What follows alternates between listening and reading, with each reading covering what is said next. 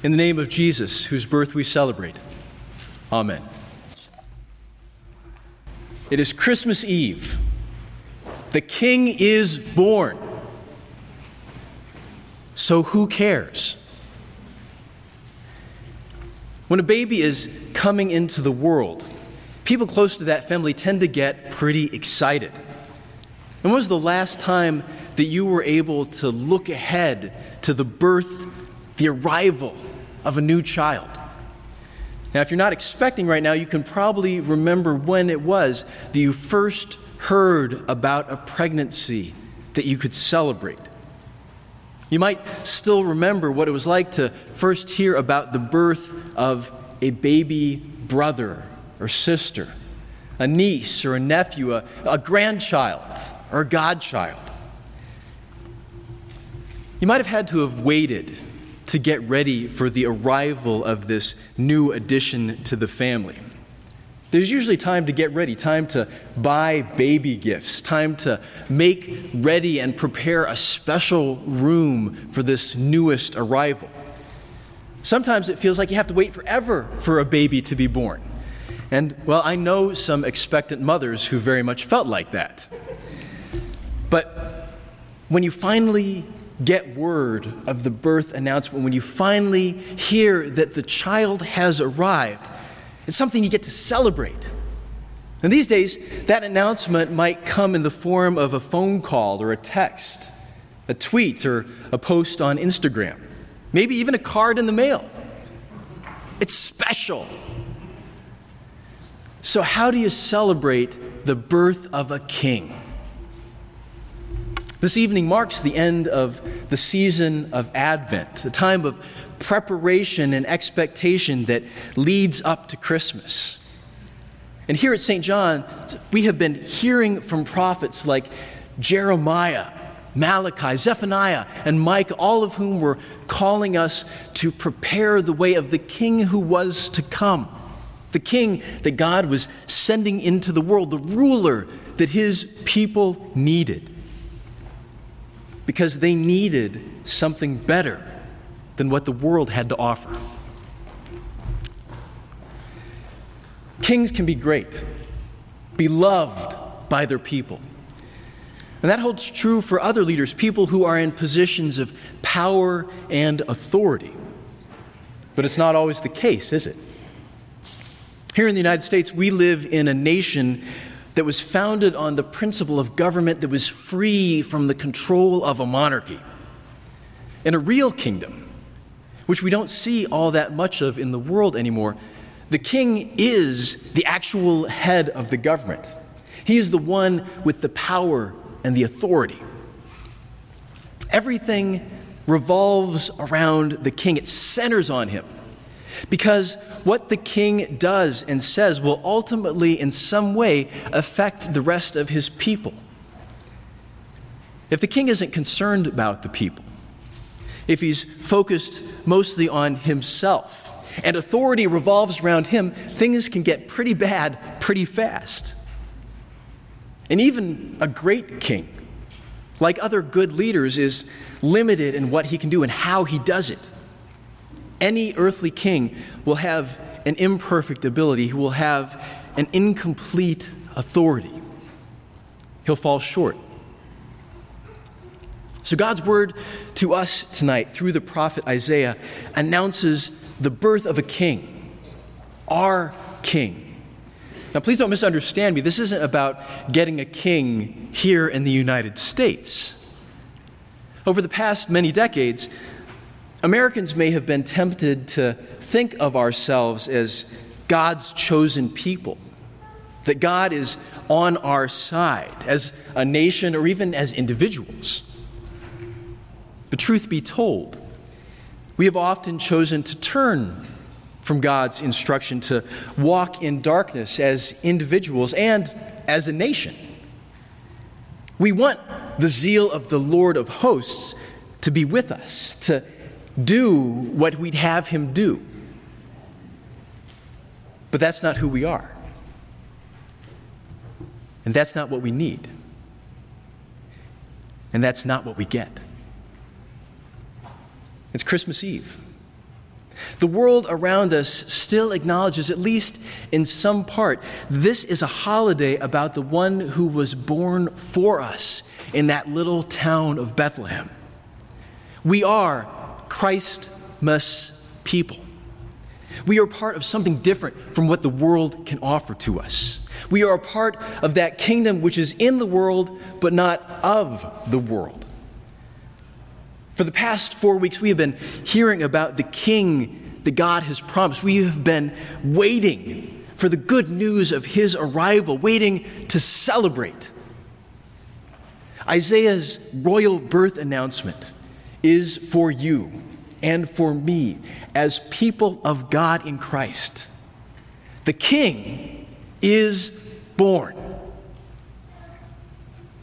Isaiah tells us that we can expect something different, something more from the King who is born for us.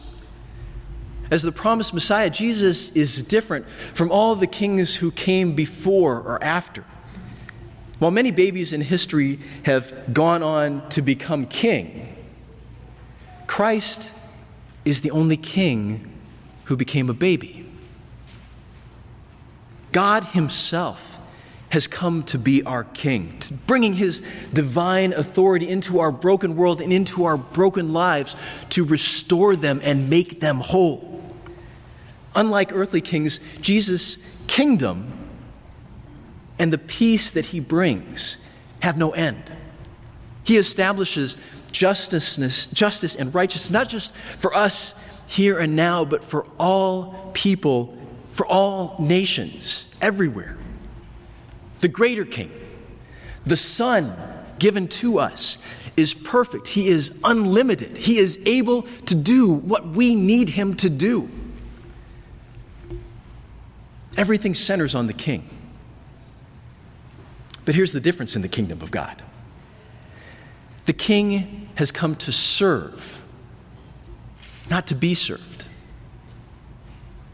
Here's the difference in the kingdom of God. The King has come not for his sake, but for you. Here's the difference in the kingdom of God. The King has come because he cares for each and every one of his subjects, every man, woman, and child, every person in his kingdom, and all of those who are yet to be a part of that kingdom. Here's the difference in the kingdom of God. The King has come to give his life as a ransom to buy you back from the kingdoms, the powers that want to control you, whether they be your own internal temptations, your own personal sin, or simply that natural temptation to think that the world and my God revolve around me and my wants.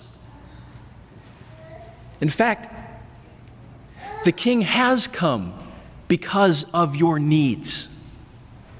Your need to be loved. Your need to be saved. Your need to be rescued. Your need to be given a future and a hope and a peace that will, like the kingdom, have no end. This is the King who came to save his people, far better from any the world could offer.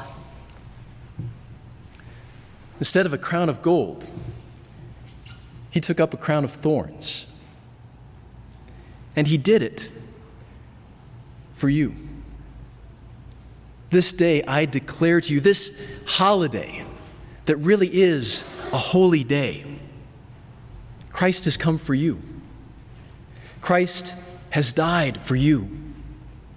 Christ is risen for you. And Christ is coming again for you. In the weeks around Christmas, a lot of people get greeting cards in the mail. Many of those cards now include photographs, giving friends and family a chance to see faces they have not viewed for a long time. And sometimes those cards might also serve as birth announcements, with babies making their official photo debut alongside their parents. Isaiah's birth announcement of the coming king doesn't include photos, yet he still paints a vivid picture with the words that he uses for this special child, the royal titles, the throne names that would be used to refer to this one-of-a-kind king. Each pair of these titles has a name that could describe any good king: a counselor, wise leader, mighty, powerful warrior, father. People look up to him. Prince. Even at his birth, the king is still royal. But each of those titles also points to how we can expect more from this king than any other. This is a king who does wonders. More so than being wise and extraordinary, he delivers miracles. This is a king who is a champion, who brings the might of God himself to defeat his enemies, even the greatest enemies and the power of spiritual darkness. He is a champion who brings the might of God into the world. He is the Father who will be ours forever. He is the Prince of Peace, an everlasting peace that comes from knowing the King of the kingdom of God. A king is born.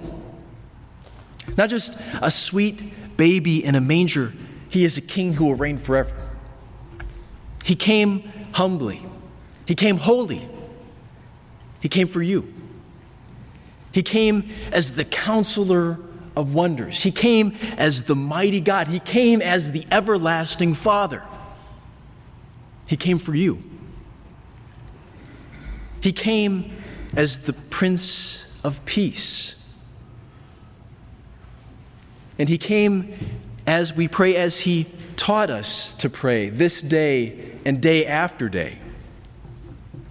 Thy kingdom come. That kingdom will come whether we pray for it or not, but we pray for it to come among us. So today, the King has come. His kingdom is among us, and we are his forever. It is Christmas Eve. Christ, the Savior, is born. Christ, the King, is born. And he cares for you. Amen.